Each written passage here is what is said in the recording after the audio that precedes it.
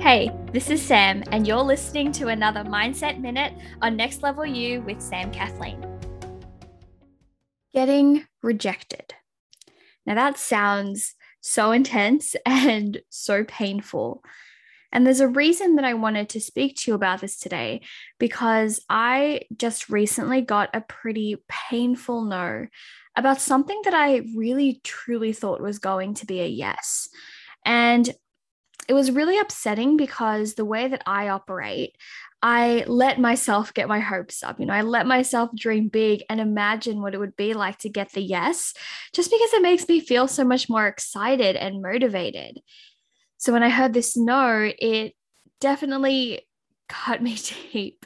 And some people might say that it's better to not get your hopes up. Honestly, that might work for some people, but I found that when I'm pessimistic, it's just not fun for me, or quote unquote realistic, also not so fun for me.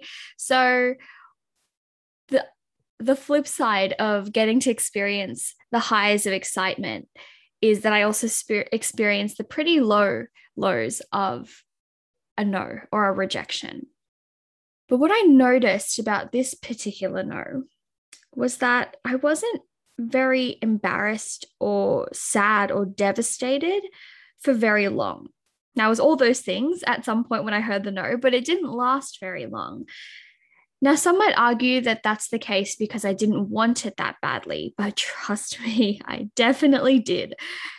Some might argue that it's because I turned to anger or bitterness about it, and I can proudly say that I did not. The reason why the rejection or the no wasn't as debilitating as it might have been a year from now or even a month from now is thanks to one simple mindset shift. I believe that God is saving me for something and saving me from something. Now, you can insert whoever or whatever you believe in to substitute God in that phrase, whatever works for you. This is just based on my beliefs. So I believe that because I'm so committed to the end result, to the outcome, to what I'm working so hard for, that I can know that even if this particular avenue of making it happen didn't pan out the way I wanted it to, it doesn't mean that that end result, that outcome, that what I'm working so hard for won't come true. See, rejection, it can sound like such a smack in the face or like a punch in the gut. It can feel heavy and embarrassing and painful. But I've learned that a simple shift in our perspective about rejection can make it so much easier to deal with. So what if instead we saw these moments of rejection as redirection instead? It's not that I'm being rejected, but instead it's that I'm being redirected to what is truly meant for me.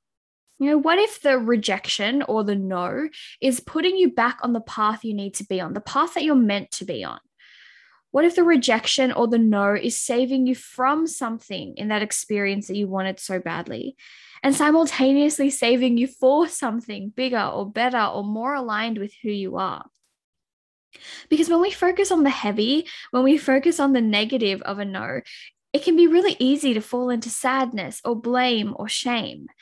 Now, I will say that all of these are emotions are totally human and totally normal and also completely powerful emotions. But it's when we stay there and hide under it and let it stop us from moving forward that it can start to wreak havoc in our lives.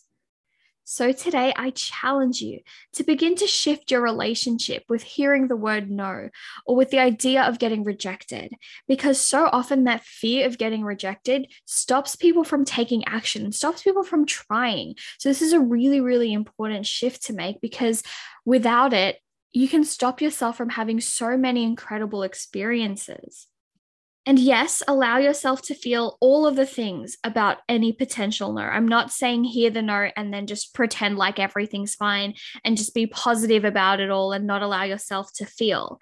I was truly upset about this recent no. I felt a bit of shame around it, mainly because everyone around me knew how badly I wanted it and how certain I was that it was going to happen. So there was a part of me that thought, oh my God, how embarrassing that people are going to have to find out that it was a no. And I also started to feel a bit of the blaming too. If only I had done X, Y, Z, then maybe the result would be different.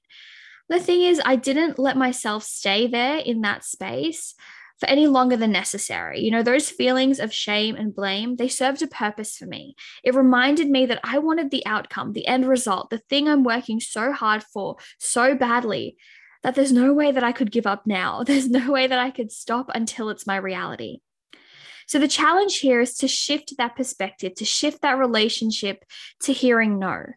So today I ask you, how can you see your feelings about a no or about a rejection as a sign of how much you care or as a sign of how much you want it?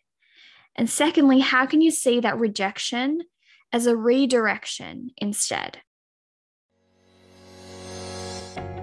Congratulations, you've made it to the end of another episode of Next Level You with Sam Kathleen. I know that time and energy is so precious, and I am so honored that you chose to invest some of yours with me today.